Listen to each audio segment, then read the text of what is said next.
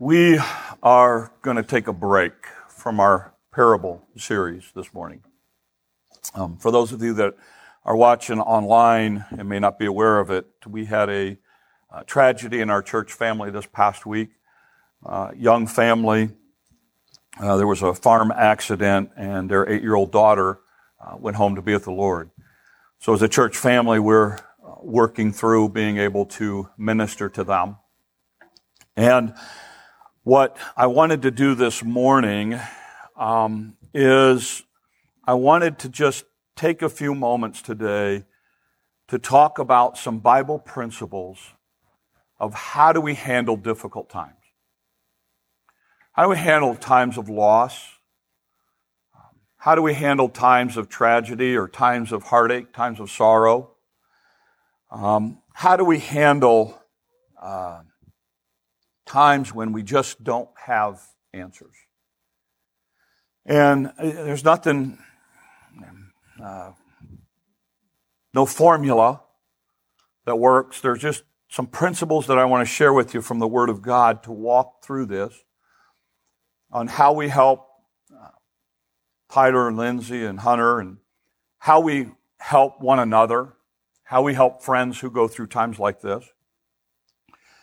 During time like this, I just talked to our church family about the idea I couldn't be more proud to be a part of this group and the way everybody has come together to help and do whatever needs to happen in this story. And so I just wanted to share a couple of principles, actually 4 of them from the Bible, that I think help, or at least help me, to kind of refocus some things during times like this. So the first principle is this idea of you have to be honest with yourself about what's going on. Jesus said it this way in Matthew 5. Here's what he says: "Blessed are those who mourn." Ironically, the word blessed means happy. Psalm 34, he said, "The Lord is close to the brokenhearted, and he saves those who are crushed in spirit." One of the things that when we go through tough times is we have to learn to be honest about where we are and what's happening and what's going on.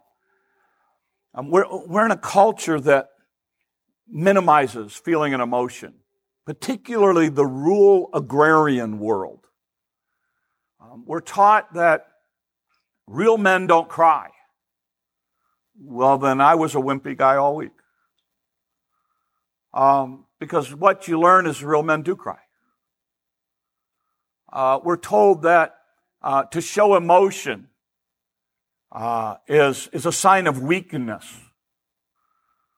Well, in that case, Jesus Christ was weak. Because the Bible records situations where he cried.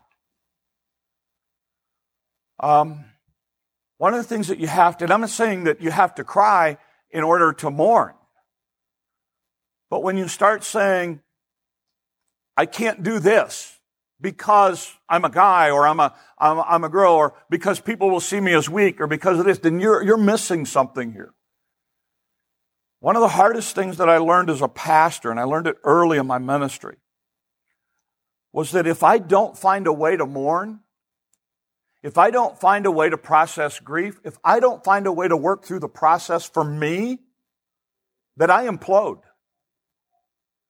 And so one of the things that I have learned is that when I deal with the loss of someone who is close to me, I have to figure out ways to process that for that person. So for me, every situation is different. There's no formula. There's no right or wrong way where you have to do this or you should process grief within a short amount of time. The biggest thing is the danger sign of how you're not doing it in a healthy way. When you start processing it in an unhealthy way, then you need to change some things. But here's the thing. If you don't process it, ultimately it will manifest itself in unhealthy things.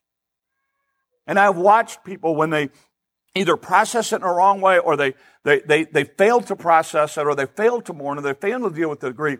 And all of a sudden, I've watched people go into crazy spending habits. And then all of a sudden now they have to deal with the issue of debt. And so their difficulty just got even more difficult. Or I watch people who turn to substance abuse. Whether it's drugs or alcohol or whatever else, or medication or food or whatever else, they turn to something to self-medicate that way. And then they spiral in and they set this whole other set of issues now.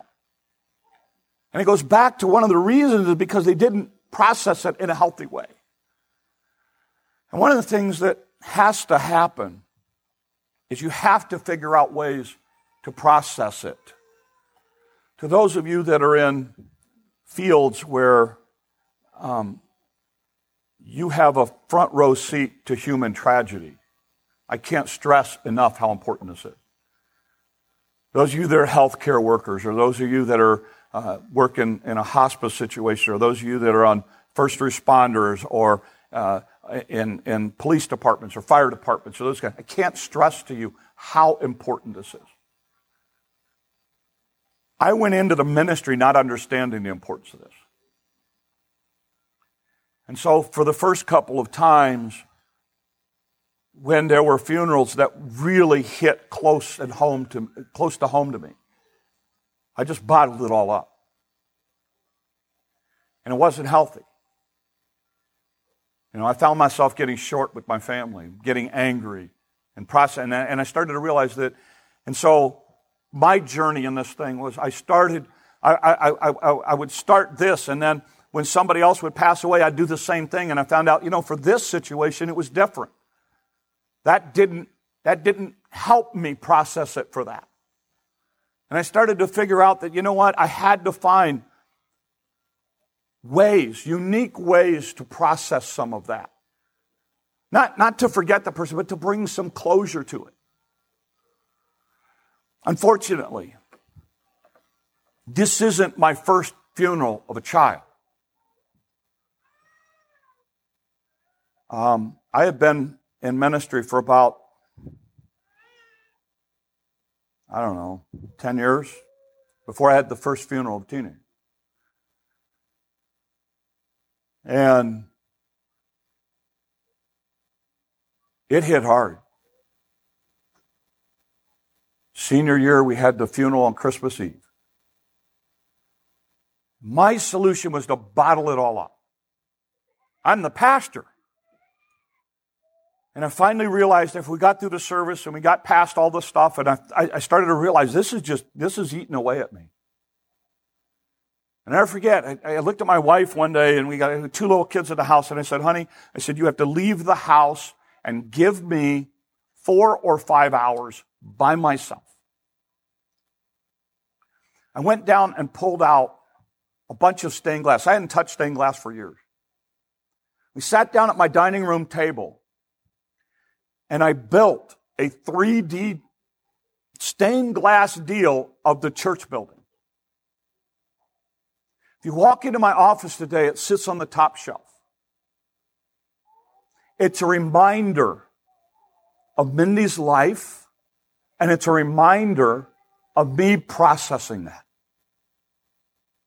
Because I realized I had to do something about it. It was just too much. One of the hard things about being a pastor in the same place for a long period of time, one of the reasons, by the way, that some mainline denominations move pastors out every 5 or 6 years? Because in those situations, you're always burying strangers. I bury close, dear friends now. In some cases, people I've had relationship with for 30 years or longer.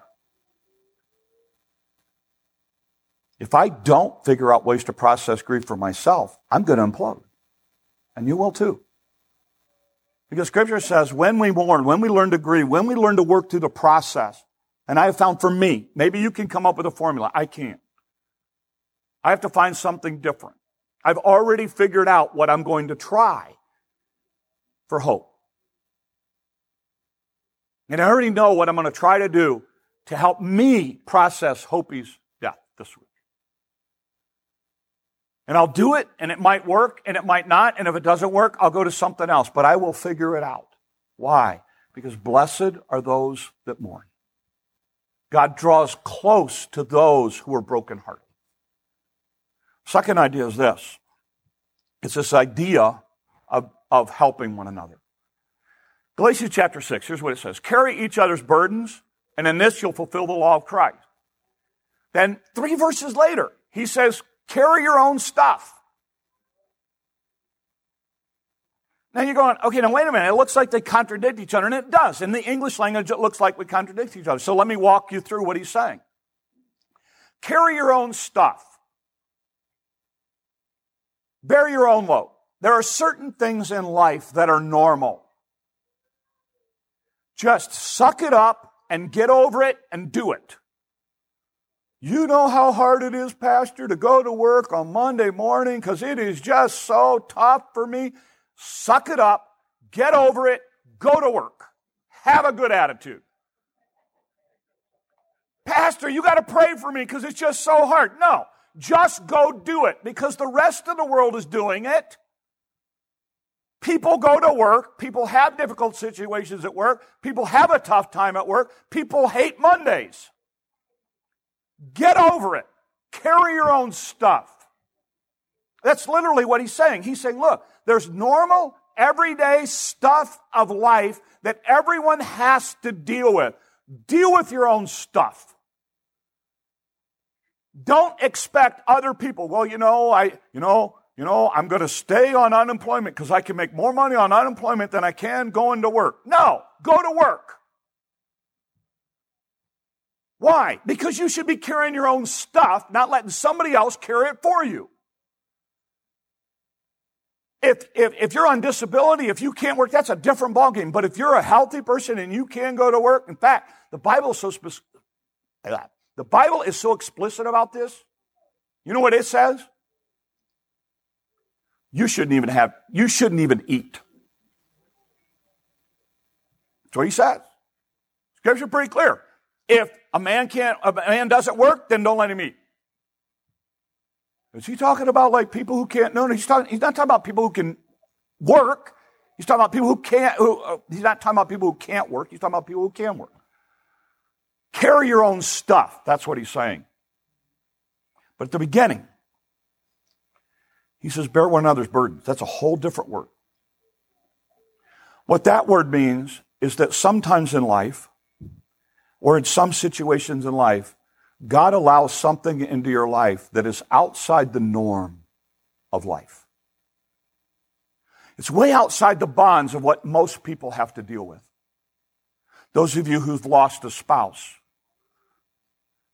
that's outside the norm of most people who have a spouse or who's still around.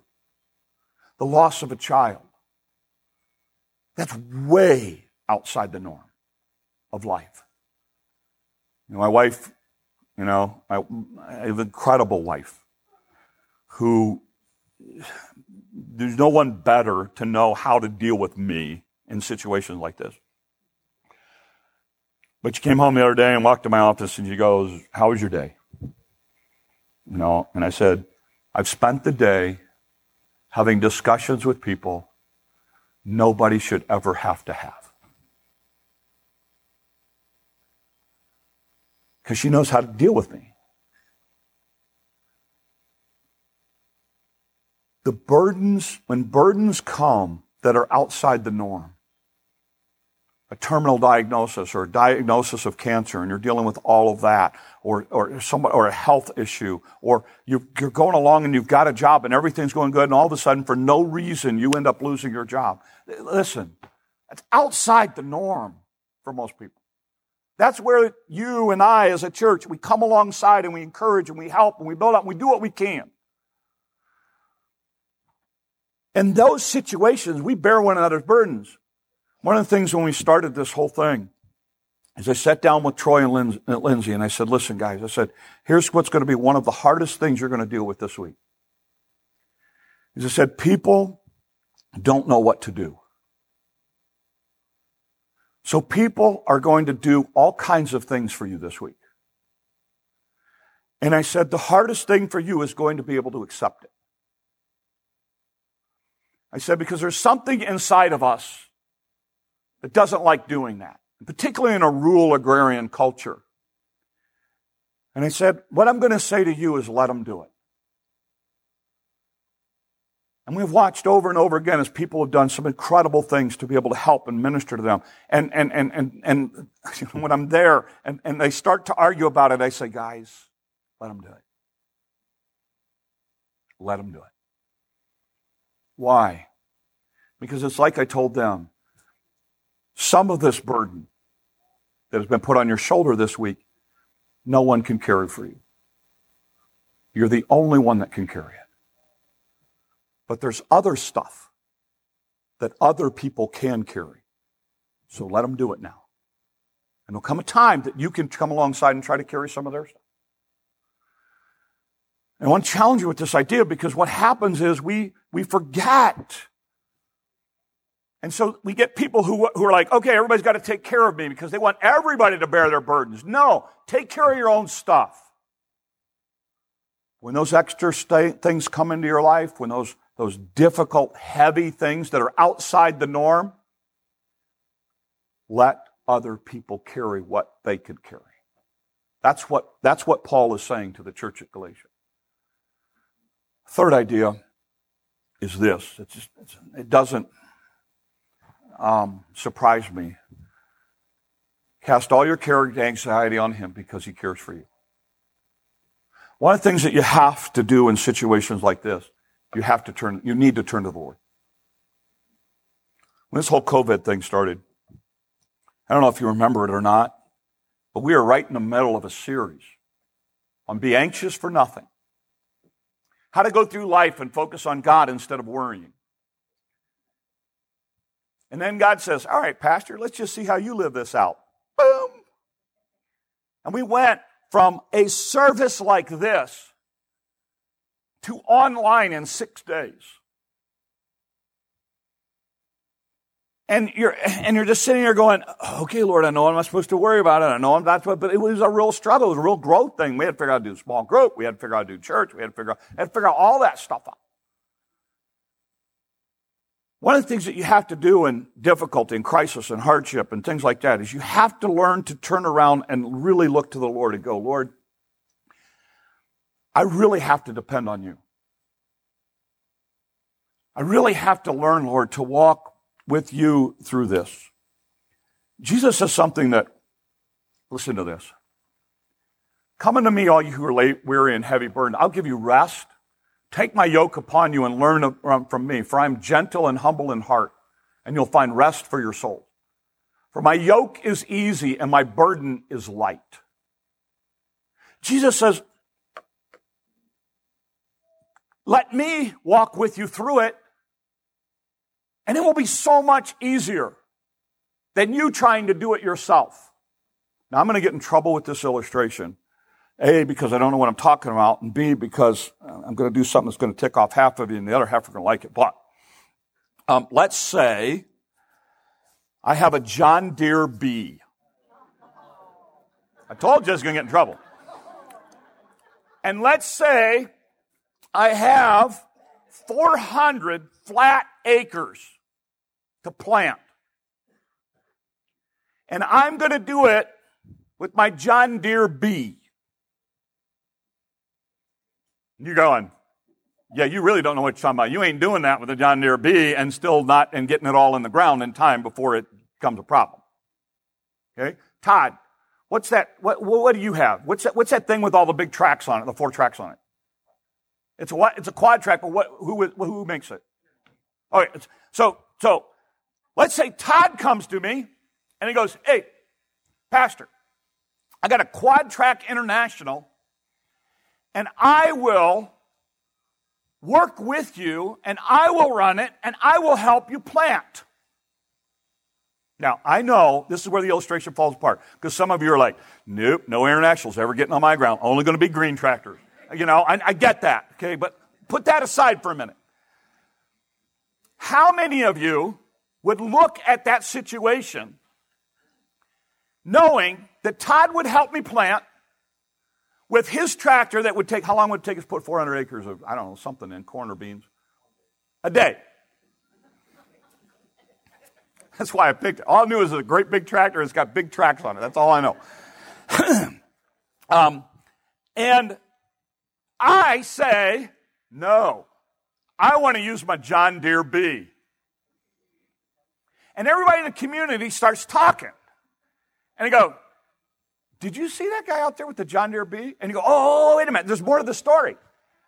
There's a guy who volunteered to help him plant with his international quad track, and he said no. And you would look at me, and you would go, are you insane? Let him go out there. It'll be done in a day. If you really want to run the John Deere B, go run it after he plants it. It makes no sense. It makes no sense for you to try to run your life when God says, I've got everything you need. Jump in the cab with me. We'll go through this together. That's what he's saying. When he says, because it's a farming illustration, my burden is a yoke. Go together. Together we'll get this done. It's a farming illustration. And the modern day equivalent would be just what I told you. I'm out there going, oh, bless God, I'm going to do it with a John Deere B. And then I come halfway through planting and I don't have it all in, and we're worried about the rain, and we're worried about the weather, and I planted early beans, and these are, and now I'm, or early beans, and I've missed all the windows, and you'd look at me and you'd go, how silly. How dumb. You had the help. It was right there, and you decided you had to do it your way with your John Deere B. Why do we do that with our life? When you go through a crisis, when you go through difficulty, when you go through hardship, when you go through loss, when you go through those tragedies, it is so important that instead of turning away from the Lord, you turn to the Lord. And instead of keeping going on your own, you allow God to take that journey with you.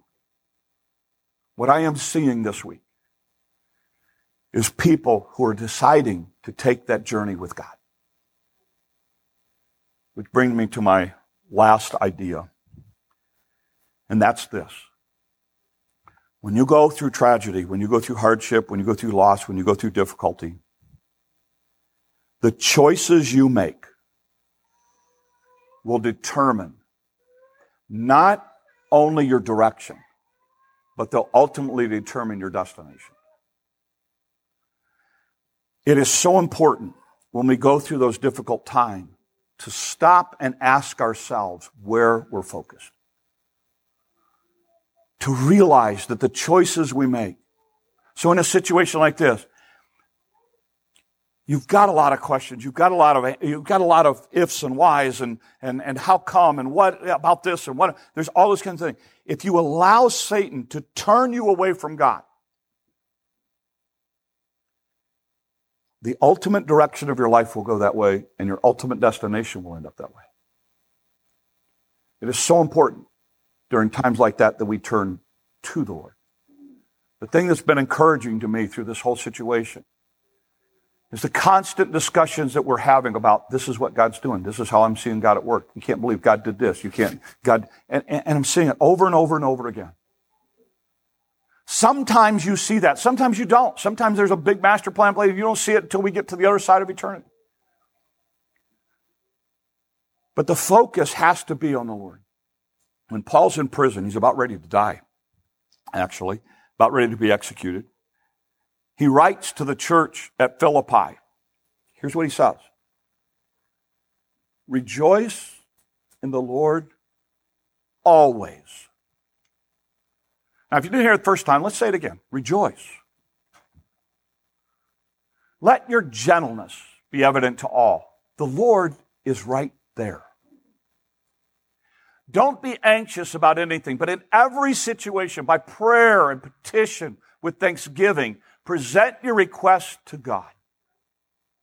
And the peace of God, which transcends all understanding, will guard your hearts and your minds in Christ. One of the things that will help you is for you to take that tragedy and situation and try to see in the midst of that, things that you have to be grateful for. As difficult as this week has been, right or wrong, parents of young children, you've held them a lot more this week. Right or wrong, grandparents, you have valued and treasured the time that you have this week more than you did the week before. Right or wrong, you've prayed more in the last 4 days, in some cases, than you have in the last month. Right or wrong, you've spent more time thinking about somebody else this week than you. Where are you going to focus? When you start to focus on what God's doing, when you start to focus on things that you have to be grateful for, if you don't think Thursday morning or Thursday afternoon, when Claire walked into my house, it was the same greeting that she got Tuesday,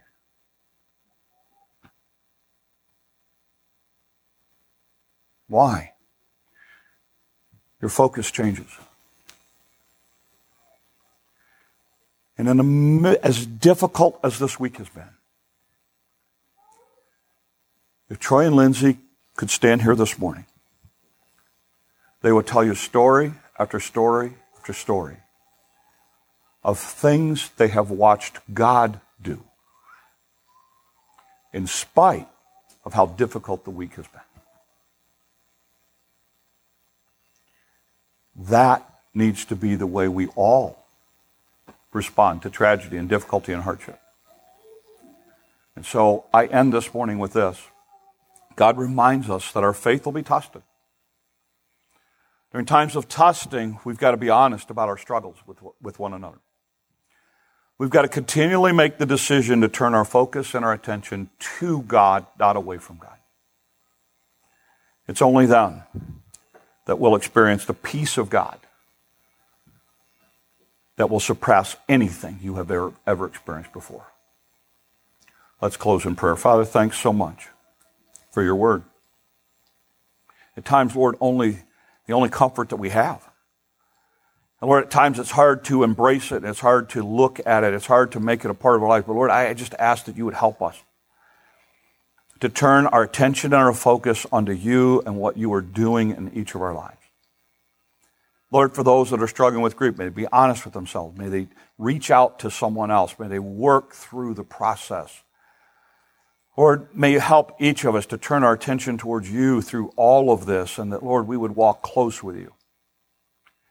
And Father, again, use us in a great way. And help us as we try to go forward, Lord, sticking close to you through the difficulties. These things we ask in your name. Amen. Normally,